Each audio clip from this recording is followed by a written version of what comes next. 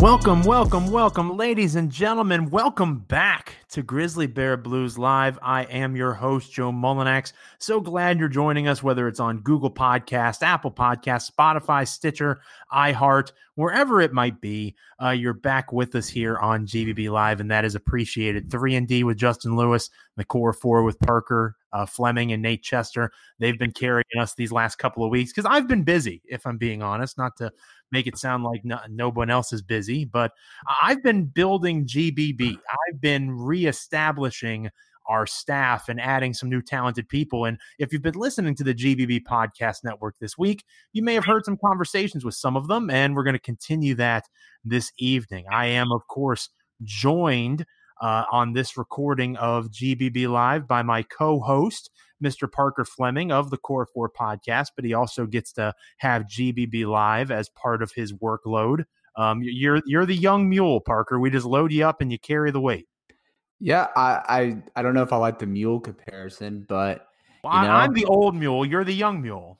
What would you like to be that is a heavy working animal that is not that attractive? Because you have to be humble here, Parker. I would like to think that it's like a quarterback or running back kind of thing. So like I'm the running back that takes on the carries. Not nearly self-deprecating enough. Plays.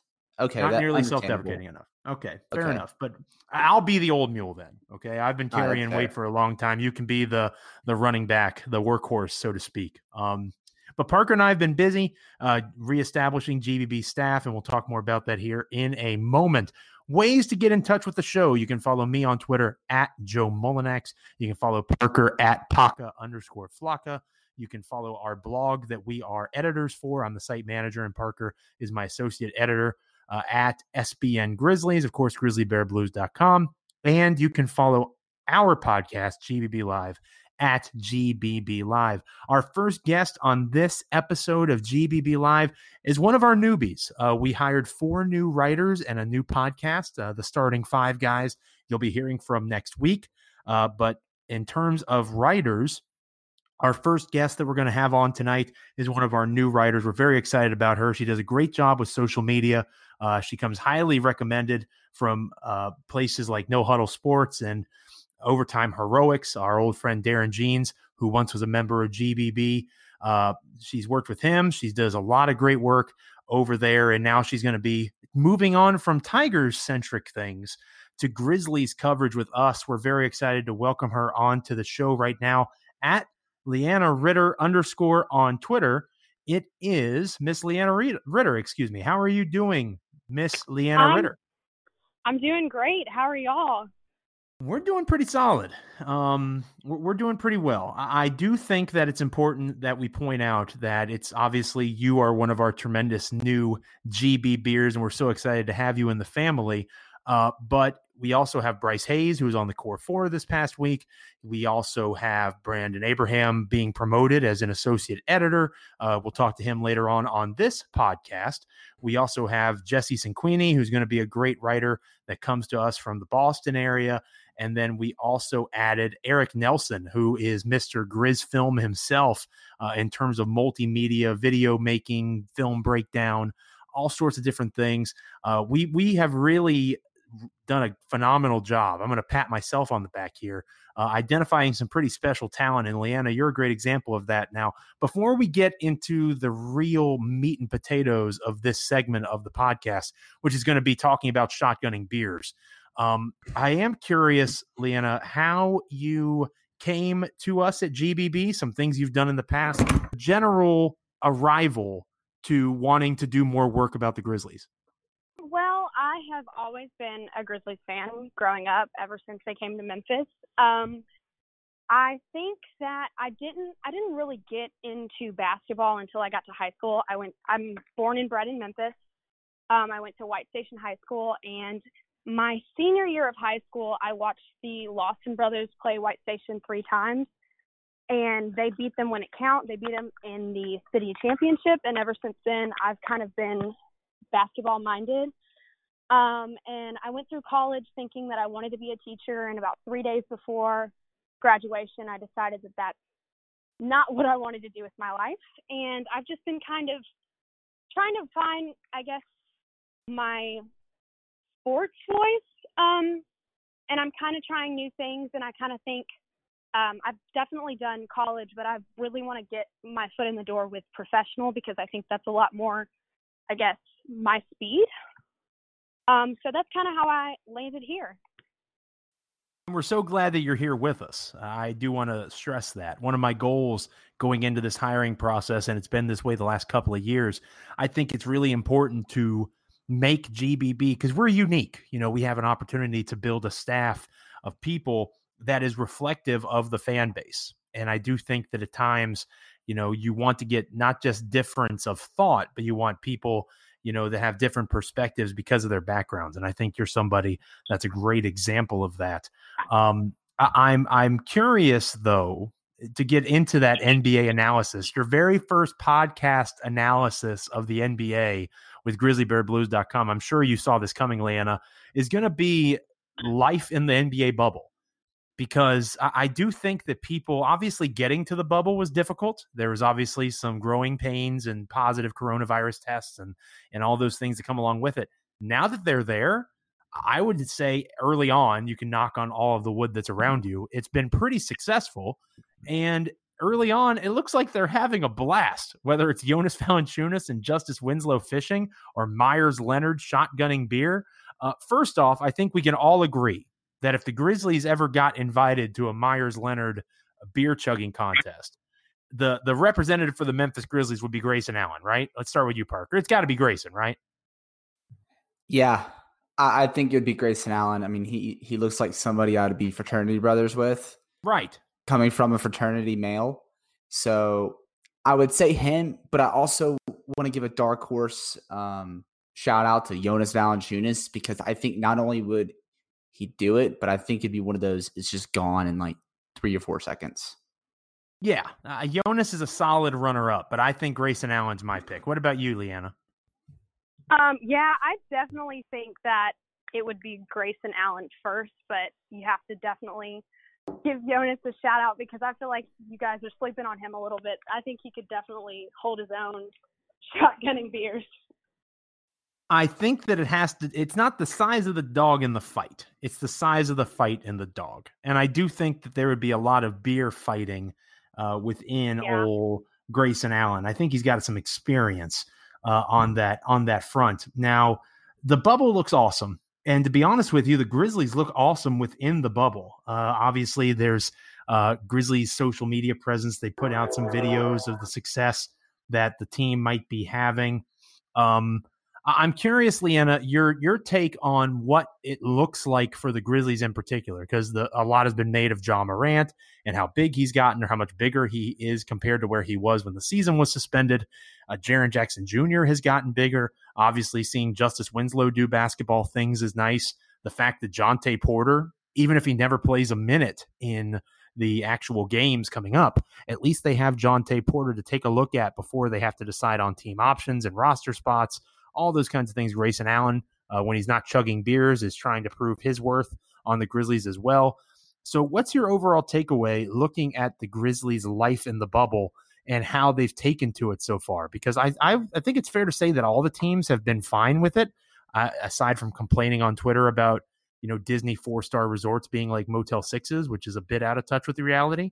But I think Memphis has really done a remarkable job, whether it's Taylor Jenkins and his fascinating plans and organizational skills, the team bonding stuff they're doing. Obviously, practices are planned. They have yoga sessions for relaxation and really replacing some energy and getting lactic acid out because these guys have to be sore. They haven't played 5-on-5 in so long. What are your overall takeaways of what the Grizzlies have done in the bubble to this point? For starters, I would love to be a fly on the wall because they look like they're having way more fun than any of us on the outside world. But honestly, I think they kind of have the upper hand considering that they're so young and they're so much closer to like AAU level. And they're kind of used to this kind of lifestyle. Granted, it's a little different considering the fact that they can't leave and there's so many restrictions. But I think they have the upper hand because of that. And from what I can see from the outside looking in, the team's chemistry just seems so good compared to, I guess, any other team, really, because I've looked at, from what I've seen on, like, the Grizzlies Instagram and Twitter, they all just seem so happy. I think they have the upper hand because of the fact that they're young and they're closer to this kind of experience than some of the, I guess, veterans. And it's one of those times where the lack of experience in youth could pay off. You kind of alluded to it there, Leanna, with talking about how the fact that they're so close to what AAU basketball was. I mean, Ja Morant, for all of his greatness now and all his potential now, 4 years ago, he was playing in side gyms and AAU tournaments that nobody was really watching him play. So even in an empty arena or a close to empty arena, like they'll be playing in a couple of weeks when they take on the Portland Trailblazers in their first seeding game, it's not going to be anything really that new to him, which is kind of fascinating. You compare that, Parker, to the Grizzlies' hopeful first-round playoff matchup. If they get through these 8 seeding games, whatever play-in may happen with the Pelicans or the Trailblazers or the Kings as probably the 3 biggest threats to Memphis.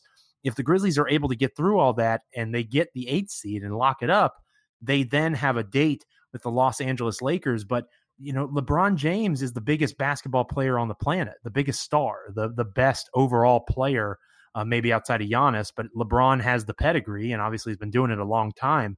You've got Anthony Davis, who's one of the top 6 or 7 players in the NBA alongside LeBron, but they are so removed from, the idea of being by themselves in a gym with other teams and other players playing against each other.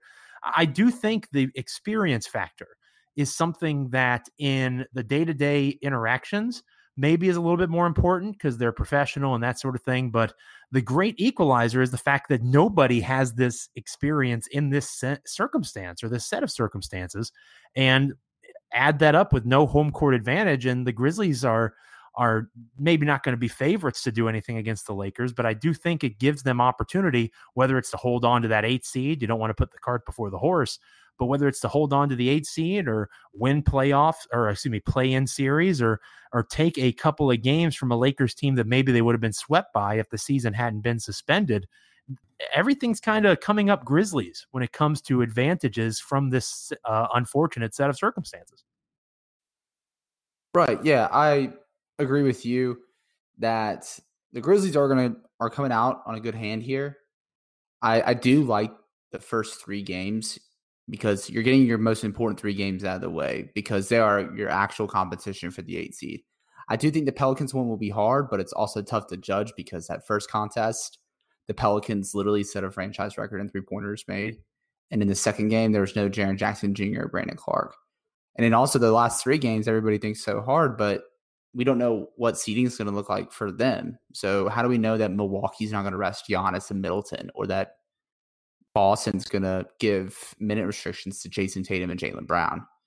And another thing that's nice is you mentioned that experience doesn't really matter as much here because nobody's had this experience, but also there's no home court. So in most circumstances, the Grizzlies have to be playing the Los Angeles Lakers probably 3 times, but it's a neutral site. So, I mean, anything can happen. Anything can happen, and that's one of the fun things about it. As fun as the bad circumstances that our society is in can make it. We're talking with Leanna Ritter. Make sure you're following her on Twitter at Leanna Ritter _ So make sure you're following her on Twitter at Leanna Ritter. Great follow. One of the newest Grizzly Bear Blues contributors. She's going to be writing for us. She's going to do some great stuff with social media. She's going to help us with Instagram. I am very old and I am not as effective with Instagram. Leanna's going to do a great job helping us get that off the ground here these next couple of weeks as we head into the seeding games. And speaking of those seeding games, Leanna, I want to get your take on something. Over at grizzlybearblues.com, Jordan Peterson writes for us. She was able to get back into the swing of writing. She does a great job. She does these projections of schedules called Scouting the Enemy.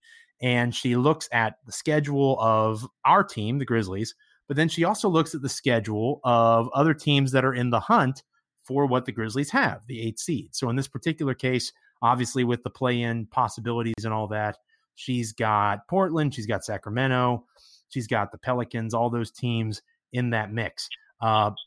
she was pretty optimistic with what the Grizzlies were going to be able to do in Orlando. I think she has Memphis as 5-3, which actually, she has Memphis getting off to a really hot start, first and foremost, beating Portland, beating San Antonio, beating the Pelicans.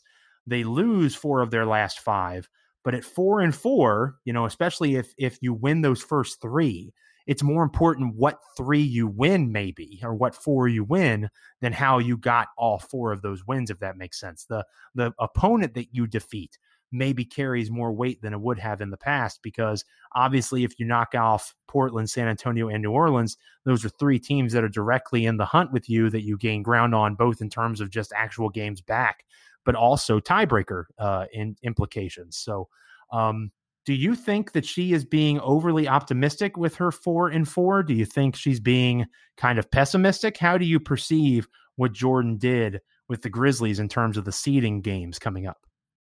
So I feel like it's a little realistic, more so than pessimistic or optimistic, because if you look at the fact that with the Trailblazers, you have injuries, and even looking at the Pelicans, you don't necessarily know if Zion's even going to be there to play. That kind of gives you a little bit of upper hand because you guys have been playing together this entire time. So I think it's realistic. And I think they have a good shot at going 5-3. Parker, we've talked about this a little bit, and Jordan, in her article down in the comments, she was the most commented article over at GBB today. That's pretty interesting to say that Memphis will, like Doof 54 over at GBB said that it's a bit optimistic to think that Memphis will open with 3 wins and Portland will go 0-4. I do think that might be the difference, right? Like 4-4 seems like a logical. The Grizzlies are 32-33 on the season. I don't think it's that big of a reach to suggest that the Grizzlies could go 4-4 in these 8 games. They could go 5-3. I think that's possible. I also think it's possible they go 3-5. A lot of it will be up to what we'll talk about here in a minute, with what Memphis is able to do with those final 5 games beyond the 3 that they start with against teams that are chasing them for the 8 seed.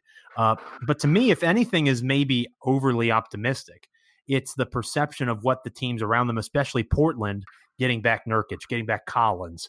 I think Portland is going to be a threat. I think the Kings are going to be a threat that nobody really talks about. And I also think that obviously the Pelicans will be a threat depending on what Zion Williamson does now that he's left the bubble whenever he comes back. I mean, I agree a little bit with Jordan and her pessimism around Portland, just because while they're getting Nurkic back and while they're getting Collins back, Nurkic hasn't played basketball in 18 months. And then their wing rotation is Carmelo Anthony, Mario Hezonja, Nasir Little, and Gary Trent Jr. after the departure of Trevor Ariza. They literally have no one to defend Ja Morant. That is a fair critique. They don't even have anybody to defend Dillon Brooks. Oh, Lord. I know you wrote a 6-piece feature on him, but look, Dillon Brooks is a catch and shoot guy. He's not really a catch off the dribble. He's not as big of a threat. It wasn't meant for any promotion of Dillon Brooks. It was more about slander for Portland. They don't have anybody on the wings to defend because they don't have Trevor Ariza. I was actually just on a podcast today, and I have Memphis going 6-2. Oh, come on, Parker. 6-2? Okay, wait. I said 6-2 with an asterisk because that last game depends on, the asterisks usually depend on Zion's situation and what Budenholzer decides to do with Giannis and Middleton on that last game. I guess. I mean, you got to tip your cap to OKC. We'll talk more about this to get Leanna out of here in a minute. Toronto and Boston may still be playing for seeding. You don't know what that's going to look like. 6-2 seems a bit optimistic. But it is, but I try to give the best reasoning possible. I did actually have them losing to OKC. It's more about I don't like Utah. So. Well, I do think they're definitely weaker than they were when the season was suspended. Leanna, we'll get you out of here on this. The GEB Live question of the day was tweeted out a couple of hours before the show got underway. Thanks to the folks that voted in the poll. The question of the day was, which part of the Grizzlies seeding game schedule is most difficult? I separated it by those 3 early games against the 3 teams chasing them. I had the Utah and OKC in between because those 2 don't really fit a way of doing a poll. And then finally, I have Toronto, Boston, and Milwaukee, the top 3 teams in the East, closing it out. The winner of the poll was those first 3 games. Obviously, there might still be some rust, live in-game action. The scrimmages, they're trying to have some success with those, but that's still not going to be like that first game against Portland, the energy and the enthusiasm and all that stuff. And then, of course, Toronto, Boston, Milwaukee, you can make an argument that those are the 3 best teams on the schedule for the Grizzlies in Orlando, and they get them all at the end. But as Parker alluded to a moment ago, you don't know who's going to play. Chris Middleton, Giannis Antetokounmpo, excuse me. Those guys may not get on the floor. So of those in that structure, the first 3 games, Portland, San Antonio, New Orleans, then you have the Utah, OKC, middle of the sandwich, and then you have Toronto, Boston, Milwaukee to close out. Which of those 3 do you think will be the toughest stretch for the Grizzlies in Orlando? I think it's going to be Portland, San Antonio, and New Orleans. I'm really optimistic against the Blazers, but they're healthy. We're rusty. Everybody is, granted, but I think if they can go 2-1 in that first 3-game stretch, they'd be in a pretty good position. But it's going to be tough. And for some reason, if Zion doesn't play, then they have a better shot. But I kind of have a feeling that he'll be back. So it's got to be the first 3. He's going to make sure that Zion's back. He's going to magically have the best coronavirus right. tests, and they're going to find a cure that works just for Zion Williamson. It's going to be amazing. Being sarcastic, of course, but I do think Zion will be back for that game. It's an interesting question now, obviously, but we're a few weeks out. It sounds like they have a plan in place, even if he did test positive at some point, for him to get back on the court within that window of time that would elapse between him leaving the bubble and the Pelicans taking on the Grizzlies. Leanna, thank you so much for joining us. It is much appreciated. Of course, we'll have you on back down the road. It sounds like you're going to be making an appearance on the Core 4 in the next week or so as well, so that'll be great. We're really excited about all the work you're going to do for us at GBB, and we're looking forward to you taking the platform and running with it. Awesome. Thank you guys so much for having me, and I'm so excited to get started. Absolutely. Thank you, Leanna. There she goes. Once again, Ms. Leanna Ritter. Make sure you're following her on Twitter at Leanna Ritter _. She is one of the newest members of Grizzly Bear Blues. We're really excited to have her on board. Make sure you're following her there. When we come back from the break, Parker and I will talk a little bit about what we think the seeding games will look like in terms of that toughness. We'll revisit the GBB question of the day poll, and we also will get into a conversation with the newest associate editor of GrizzlyBearBlues.com. He's not new to the blog, but he's new to the role. We'll talk with Brandon Abraham next. You're listening to Grizzly Bear Blues Live. Do not go anywhere. Welcome back to Grizzly Bear Blues Live. I am your host, Joe Molinax, joined by my co-host, Mr. Parker Fleming. In the first segment, you heard Leanna Ritter, one of the newest and great additions to GrizzlyBearBlues.com, talking about her experience with the Grizzlies, talking about the seeding games coming up. We talked about who would chug beer the best from the Grizzlies. I think it's Grayson Allen. They probably still think it's Jonas Valanciunas, but they're wrong. I feel like I strongly convinced them that Grayson Allen would be the winner in that case. But we left off with the GBB Live question of the day and talking about those 8 games, structuring them in a way where the first 3 games were one option, the Utah and Oklahoma City games were the second option, and then the last 3 games against the best 3 teams in the East. Granted, Parker mentioned in the previous segment, maybe not playing at full strength because who knows what they're playing for, especially the Bucks in that final game. Which one of those 3 stretches of the 8 seeding games we thought were the hardest? Leanna thought that the first section with Portland, San Antonio, and the Pelicans would be the hardest. I'm in agreement with her. If Memphis could somehow come out of that 2-1, I think that would be really successful for them. Parker, I'm curious what you think. Do you think it's that first 3 games, or do you think it's another part? And again, you could divide the games differently. You could have done half and half. You could obviously just make it organized however you want. But the way that the GBB Live question of the day had it set up, which one of those 3 do you think is the most difficult? So I'm not going to buy in on Portland or San Antonio just because I mentioned earlier in the show, Portland's wing depth is super suspect, and I am concerned about how Nurkic transitions back into basketball after missing 18 months. San Antonio, they don't have Aldridge, so it's just DeMar DeRozan and a bunch of young guys. So I want to actually move New Orleans out of that and lump them together with Utah and Oklahoma City because that's the hardest stretch of games right there. Granted, I'm not high on Utah because their two-star players don't get along. And Mike Conley and Joe Ingles are 32 years old, and they lost a 20-point, 7-rebound guy, Bojan Bogdanovic. So I'm not buying Utah as a threat, really. But Oklahoma City is one I kind of have as a scheduled loss just because that three-headed monster guard trio of Chris Paul, Shai Gilgeous-Alexander, and Dennis Schroeder, they obliterate people. And Danilo Gallinari is one of the more underrated scorers in basketball. And then they do have another brute that could challenge Jonas Valanciunas, but they also have that rim running 5 that's a defensive dynamo in Nerlens Noel. So I kind of consider that 3-game stretch the hardest. We know why New Orleans is hard. It's because they have Zion, Brandon Ingram, Lonzo Ball surrounded with shooters like JJ Redick and Josh Hart. So that, and then also Drew Holiday. How can I always forget Drew Holiday? Grant, everybody calls him the most underrated player in the league. And that's why I always forget about him. So I kind of have that 3-game stretch the hardest, especially since we don't know what Toronto, Boston, and Milwaukee is going to do because of seeding. That makes sense. I could see that. That's not the question I asked you, Parker. You're stepping and dodging the question. But if you rearrange the tweet, I do think that's probably the best way to phrase it.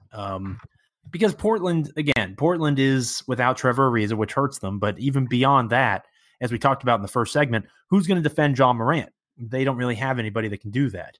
The Spurs do, if we're being honest. DeJounte Murray can defend Ja Morant and probably be pretty effective doing so. So I do think you're discounting the Spurs a little too much there.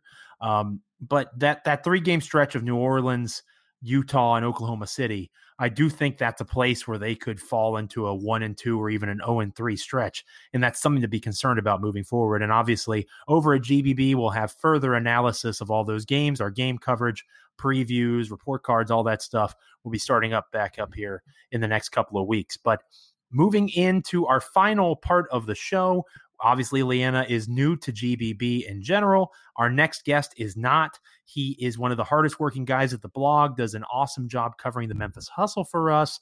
He's done a great job with roundtables this week, getting you guys to know our newest GBBers. And he is the newest associate editor over at grizzlybearblues.com. His name is Brandon Abraham at BC Abraham on Twitter. Brandon, how are you doing? I'm doing good, Joe. How are you? I'm doing pretty well. What's it like to, be a big shot now as an associate editor? Like, have you taken all that extra money that you're earning and bought yourself something nice? Yeah, I went ahead and got a Mercedes. Went ahead, paid in full. Paid off my house. Just took care of everything. There you go. All the bills taken care of. You've done all the high living that Parker's been doing all this time. That's exactly. Yep.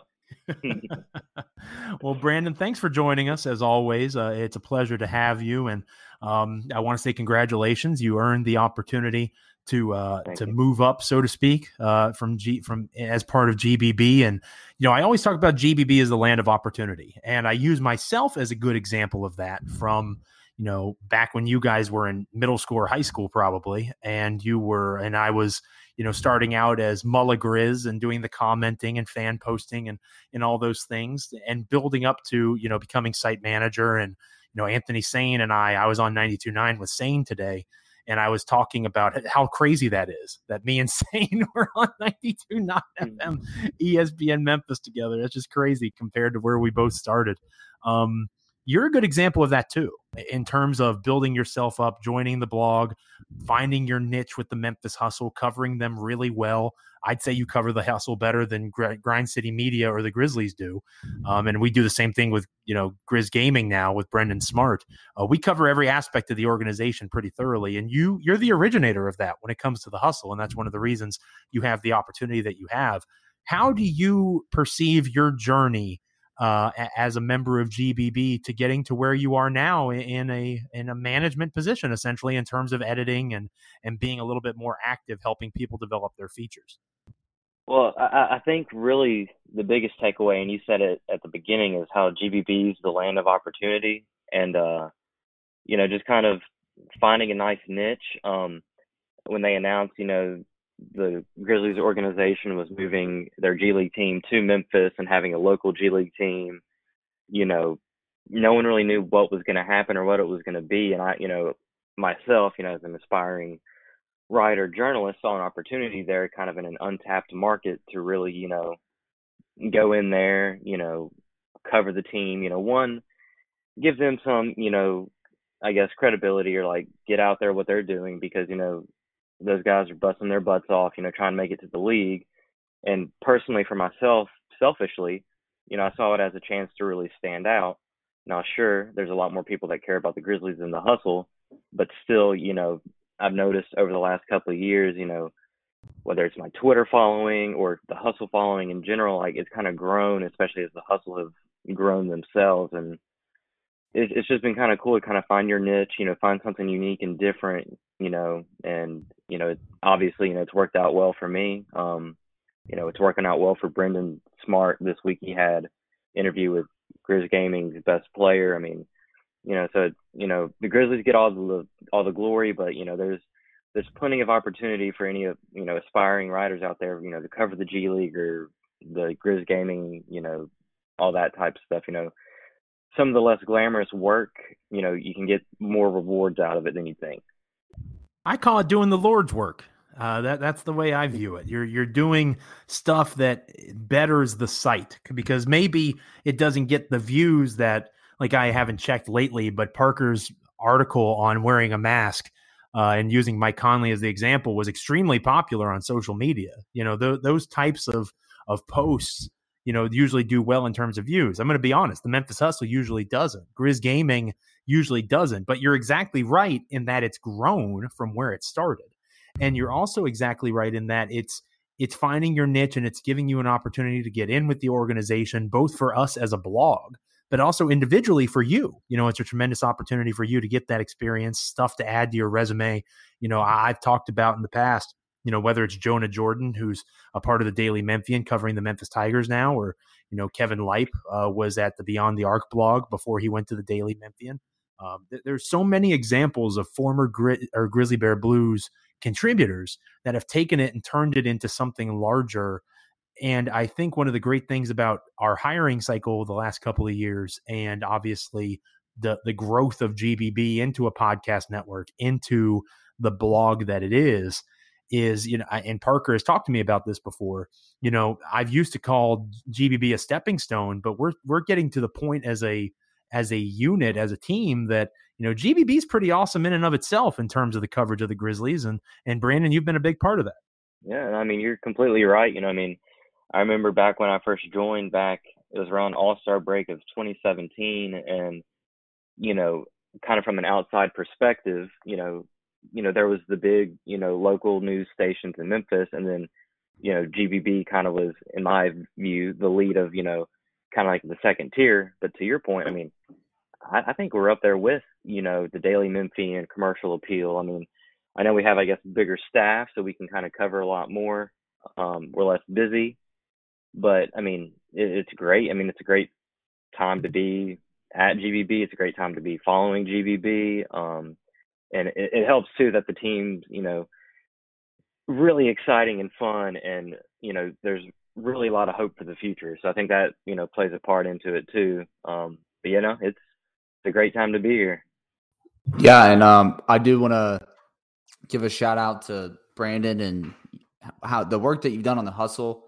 I'm looking at your Twitter page right now, and right, it's not the most glamorous thing in the world to cover the Memphis Hustle and doesn't generate the most views.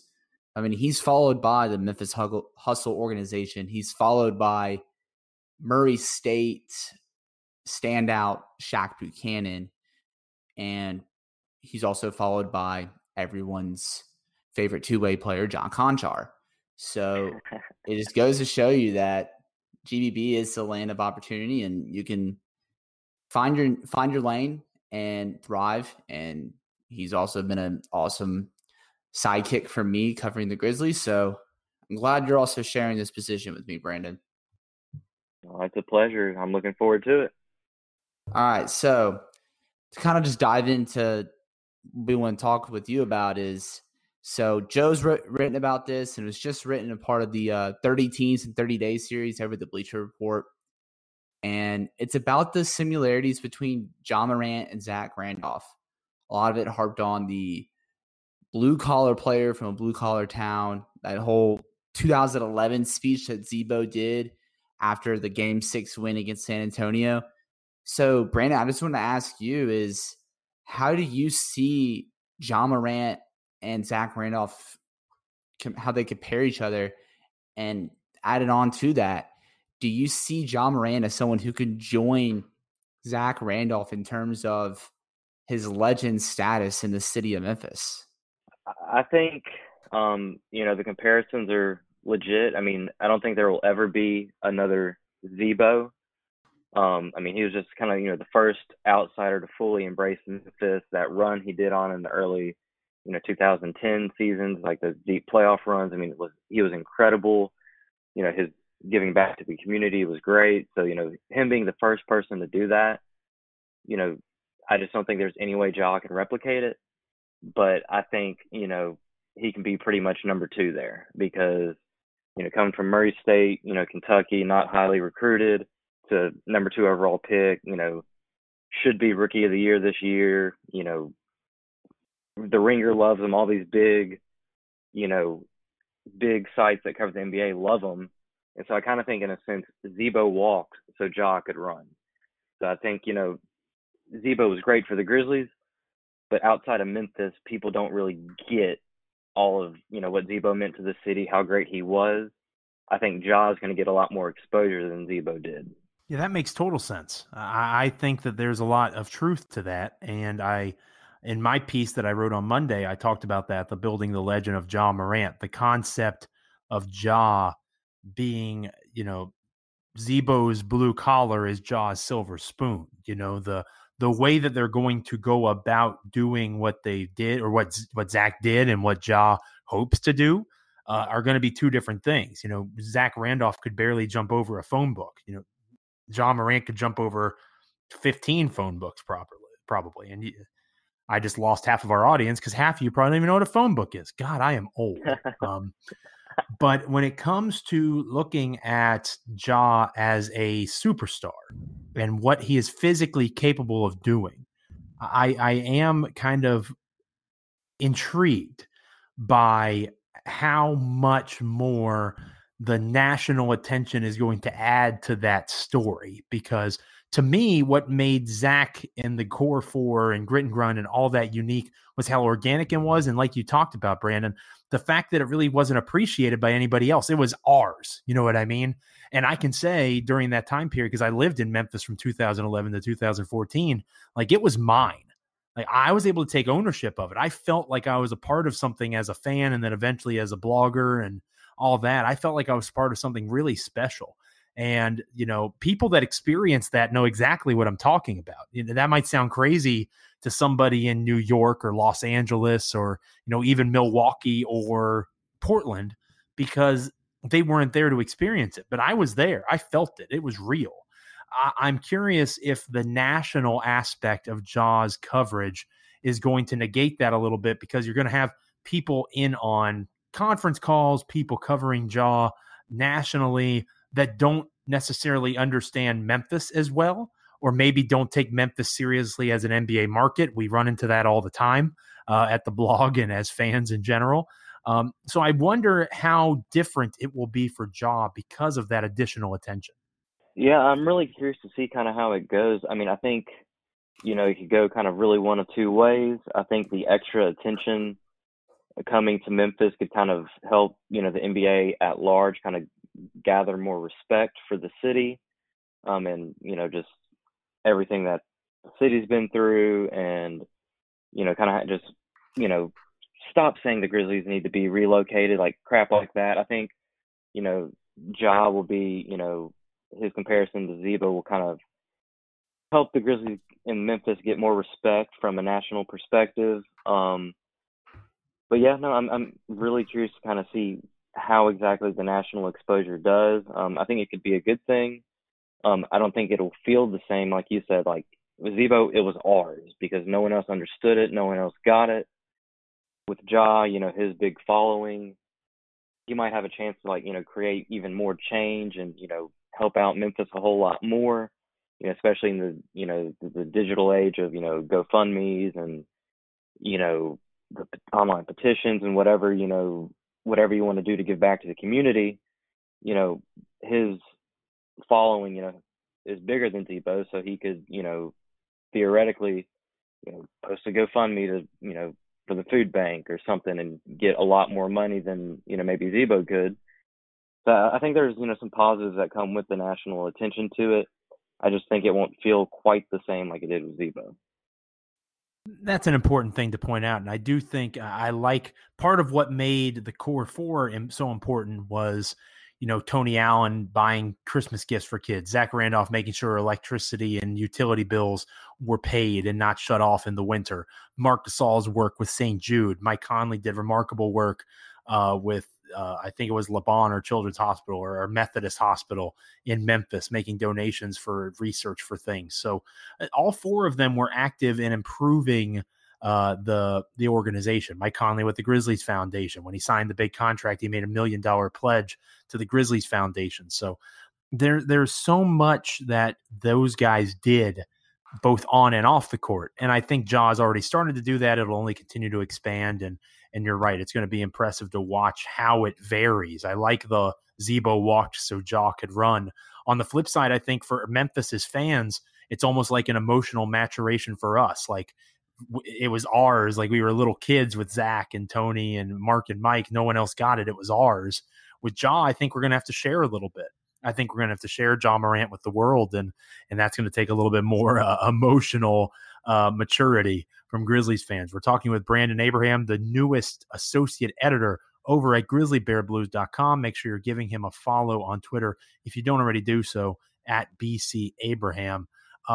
You are Mr. Hustle, as you have been dubbed, and I think you've earned that title over the last couple of years. I am intrigued by what Yuta Watanabe and John Konchar bring to the bubble because, we've written about it. Other people have written about it here, there, everywhere, talking about the rotation. Grayson Allen's healthy. Jonte Porter's healthy. You have the two-way players in Konchar and Watanabe there in the bubble as well. The Grizzlies are completely healthy, it sounds like. There's nobody that's on restriction. There's nobody that couldn't play because of concerns of health beyond the COVID-19 crisis that may strike Memphis at some point. When you look at those two players in particular, and you could probably talk about Josh Jackson a little bit, anybody that played for the Hustle, I do think that sometimes people get excited, overly excited. Like Parker maybe loves Grayson Allen a little bit, and he sees that, Grayson Allen is healthy and he can play, but he's probably not going to because they have 10 guys in front of him that are better than him already. And I kind of think that Konchar and Watanabe are in that boat where it's great to have them. It's possible that injuries happen or we have a mini outbreak on the team, God forbid. And you need people like Yuta and John who are familiar with the schemes and what the coaching staff wants to do. That's where their value is. And I also think that their value at this point is in the practices, the 5-on-5 scrimmages. You want to be as competitive as you can be to give those 1s and 2s of Memphis a good look. And I do think that's really where players like Yuta and John and Porter and even Grayson Allen to an extent can really kind of show what they're worth in the long run to the organization, but also, prove that if they're in a pickle, if they're in a pinch, the Grizzlies can trust them to go out there and get some spot minutes. Do you agree with that assessment or my assessment of that important? Because I do think it's an important role, but I don't see those guys really making waves on July 31st against the Portland Trailblazers. Yeah, no, I agree completely. As big of a John Konchar guy as I am, and, I like Yuta Watanabe a ton as well. If either one of them are stepping on the court and playing meaningful minutes for the Grizzlies in Orlando, something's gone terribly wrong. John Konchar back when, the tail end of the season when the Grizzlies were dealing with some injuries, he got some spot minutes, had that, that big game against the Lakers where he kind of balled out and, kind of that was his, 15 minutes of fame. And, he's an analytics guy, the numbers love him. But if they're on the court, it's not good for the Grizzlies. I mean, I think they're talented players, but, they have bigger concerns if they're having to play John and Yuta big minutes. But to your point, in practice, they're great guys to have because they're both very high IQ, very smart basketball players. So you can kind of use them in practice because they're going to be in the right spots. They're going to, rotate correctly. They're going to, play smart. When you're filming your practice or whatever, I think it just makes you better because they're smart players. If you have a knucklehead in there practicing with these 5-on-5 scrimmages, you can kind of mess up the flow of things, kind of, make mental mistakes and mess things up. These guys aren't really going to do that. They may not necessarily hit, every setup shot for them, or, they might make a bad pass here or there, but for the most part, they're high IQ guys. So I think, that's kind of what you want, especially in this unique scenario where they're doing a mini training camp. They're familiar with the plays. They're going to be in the right spot, and I think it's only going to make the rest of the team better. We're finishing up here with Brandon Abraham, the newest associate editor over at GrizzlyBearBlues.com. Make sure you're following him on Twitter if you don't already do so, at BC Abraham. Brandon, we'll get you out of here on this. In the first segment, we put Leanna to the fire a little bit. We asked her to kind of judge Jordan Peterson, our great colleague over at GBB. She brought her Scouting the Enemy report back. She has the Grizzlies going 4-4 in the bubble, but she also has teams like Portland going 0-3 in their first 3 games, which maybe is a bit optimistic for picking people off that are trying to chase the Grizzlies. I'm curious as to who you think the biggest threat is, because to me, it's 3 teams. You've got the Pelicans, you've got the Trailblazers, and you've got the Kings. And everybody keeps forgetting about the Kings. But De'Aaron Fox dominated Ja Morant at times when they played this year. And obviously the Grizzlies wouldn't have to see Sacramento until a play-in scenario. But Sacramento gets 2 cracks at the Pelicans. And Sacramento has size. They have speed. They have the capacity to compete with the Pelicans on the perimeter if Harrison Barnes is healthy. And they have, Buddy Hield as a 3-point shooter to contend with J.J. Redick. I don't necessarily understand why the Kings are not viewed as a bigger threat, aside from them being in a small market and not as sexy to pick, and everybody wants the Pelicans to win. Of those 3 teams, and I'm putting you on the spot a little bit here, how would you rank them in terms of your concern? Because I wrote about how the Grizzlies should fear nobody at this stage, but you need to respect your competition. If we're saying that the Kings, Pelicans, and Trailblazers are the biggest threats to Memphis, who would be your number 1? Who would be your number 2? Who would be your number 3? Because I think for me, it'd be 1A, 1B. I still think the Pelicans are the biggest threat because of all the talent they have, the fact that they were supposed to be better than they are. We know they're deeper in terms of overall ability than Memphis. For me, 1B is Sacramento, because I think Sacramento, with those 2 head-to-head games against the Pelicans, they have the best chance. If they're able to knock off New Orleans twice, it'll be them in the play-in and not the Pelicans, and the Grizzlies have struggled with Sacramento this year.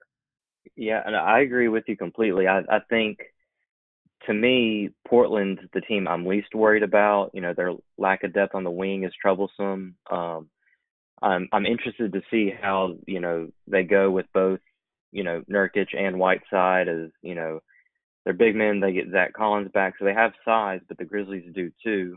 And I just think the Grizzlies match up well against Portland, so I'm not worried about them. And kind of between the Pelicans and Kings, it comes down to what is up with Zion, because it's kind of skepticism. Like, he left the bubble for a family emergency, and obviously we all hope everything's okay. But there were some rumors that he had missed some practices, or like was hobbling. It's like, I think it was something like an ankle or some sort of lower leg injury that he might have been dealing with. So if the Pelicans don't have Zion, to me, the Kings are at the top of my list. Pelicans do have Zion. I'm kind of like you, where it's 1A, 1B, and it kind of comes out to, they're both not great matchups for the Grizzlies in a play-in. I think, it's still the odds are in the Grizzlies' favor. It's theirs to lose. I'm kind of terrified of Sacramento if we have to play them in a play-in game or play-in tournament, because De'Aaron Fox has dominated, job matchups this year. It's been, they match up very well with the Grizzlies. So the Kings scare me quite a bit. I still think the Pelicans kind of are the team to worry about, just because they kind of have that little bit of, I'm not going to say the NBA is going to cheat their way into the Pelicans getting into the playoffs, but, Memphis loves a good conspiracy theory. I feel like in a potential play-in tournament or in games, it's going to feel like the Pelicans kind of get every call, that they're going to be shooting 10 to 15 more free throws than the Grizzlies. So I think that kind of puts the Pelicans over the Kings for me, especially if Zion's playing, is that kind of the NBA wants the Pelicans where the Grizzlies are. So that kind of worries me a little bit, where there could be a little bit of outside influence and just the hype machine, because, Memphis never gets the respect it deserves. But like you said in your post, they should fear no one. I still think it's theirs to lose. They're completely healthy. I think, I really like the way the schedule kind of lines up for them. They get the, that first 3-game stretch of Portland, San Antonio, New Orleans is really going to set the tone for who are we going to play in the play-in, or are they going to avoid it at all? And then that last 3 against Toronto, Boston, Milwaukee, I think, you can maybe even go 2-1 in that 3 stretch, just because you don't know who's playing and who's not. I'm rambling now, but I do think the Pelicans are 1A, Kings 1B, and Portland I'm honestly really not worried about, unless Damian Lillard just kind of has Dame time going for, 8+ games. To me, the major concern when it comes to the Kings is with the Pelicans. Obviously, the Pelicans have players in Lonzo Ball and Drew Holiday that can limit Ja Morant. But both of those players, especially Lonzo Ball, are not offensive dynamos, if that makes sense. Like, Lonzo Ball is a good facilitator. I don't want to disrespect his offensive game. He's better than he was, when he was with the Lakers. But he's not Ja Morant in terms of offensive explosive possibility. Drew Holiday has offensive talent. He's not explosive. De'Aaron Fox is explosive. And I do believe that he is a mismatch for Ja at this point, in a bad way. I don't see Morant competing very well against De'Aaron Fox. I think they'll have more of a chip on their shoulder against the Pelicans. The Kings matchup terrifies me too. I still think the Pelicans are better than the Kings, but in terms of matching up, I think the Kings may even be a worse matchup for Memphis than the Pelicans, because the issues with the Pelicans are things that can maybe be fixed, right? You play Gorgui Dieng a little bit more, like I wrote about Dieng for the blog this week. And he's one of the best big defenders at the 3-point line in the NBA. He's like in the 94th percentile in terms of how he impacts opposing 3-point shooters when he's on the floor. You can play him a little bit more if Nicola Melli is cooking Jonas Valanciunas like he did in that game several months ago, and that negates that impact a little bit. Melli doesn't, cook you up the way that he did in the Pelicans' victory several months ago. I'm with you. The Kings terrify me. Parker, what do you think? Well, we know that Fox came down with an ankle injury, so I want to see how he is. But I mean, I agree with both of y'all that Sacramento is terrifying and being a little bit slept on. Another underrated aspect of his return, or of Sacramento, is the return of Marvin Bagley.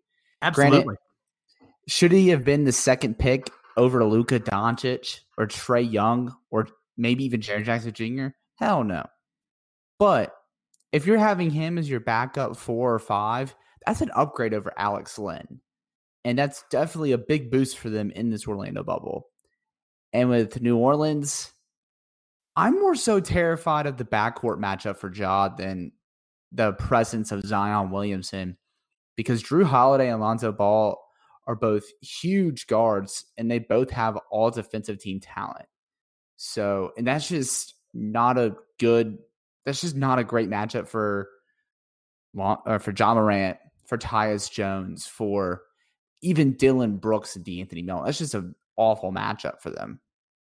Let's just avoid the play-in. Can we all agree to that? As you know, yeah, my two associate editors and me as the site manager, let's just put all of our eggs in the basket of avoiding the play-in if at all costs. If they go 6-2, like you think they might, Parker, they will avoid the play-in. I don't see anybody catching them. And if New Orleans and those other teams go 5-3 or worse, Memphis is 4.5 games up, and there's no need for a play-in. So avoiding the play-in would be nice. I'm guessing our website traffic will be pretty high, those play-in games, but it'll be pretty nerve-wracking. But at least we can feel alive again, right? How nice is that we have playoff basketball to talk about? I missed it the last couple of years, so it's cool that they are so ahead of schedule that we can truly enjoy this sprint to the playoffs that's coming up for the Memphis Grizzlies. Brandon, thank you so much for joining us. Congratulations on becoming an associate editor over at GBB. Obviously, your work will continue to be written and you'll continue to grow that way, but a little bit more responsibility on your plate now when it comes to managing the blog. I look forward to working with you in that capacity. Thanks, Joe. Thanks for having me. I look forward to seeing what, the next year brings. And like you said, I'm super stoked for it's not the playoffs yet, but it kind of feels like it since they're in Orlando, and it's kind of like a little mini stretch. So I'm just excited basketball is back. Basketball is back. It's something to look forward to in these tough times. For Brandon Abraham, for Parker Fleming, for Leanna Ritter in our first segment, I am Joe Mullinax. However you're checking out the show, Google Podcasts, Spotify, Apple Podcasts, Stitcher, iHeart. Thank you so much for making us a part of your your Memphis Grizzlies fan experience. And of course, having the GBB Podcast Network. We have the Starting Five that we're adding here in the next couple of weeks, a new show, 5 wonderful podcasters who are going to bring a great product to our network. We're building up the site more and more every day, every year, and I'm excited to be at the helm of GBB going into year 5. So, and going into a pretty unique circumstance with the NBA restart. So again, for Brandon, for Parker, for Leanna, I'm Joe Mullinax. Until next time, grind forth, Grizz Nation. This is Grizzly Bear Blues Live.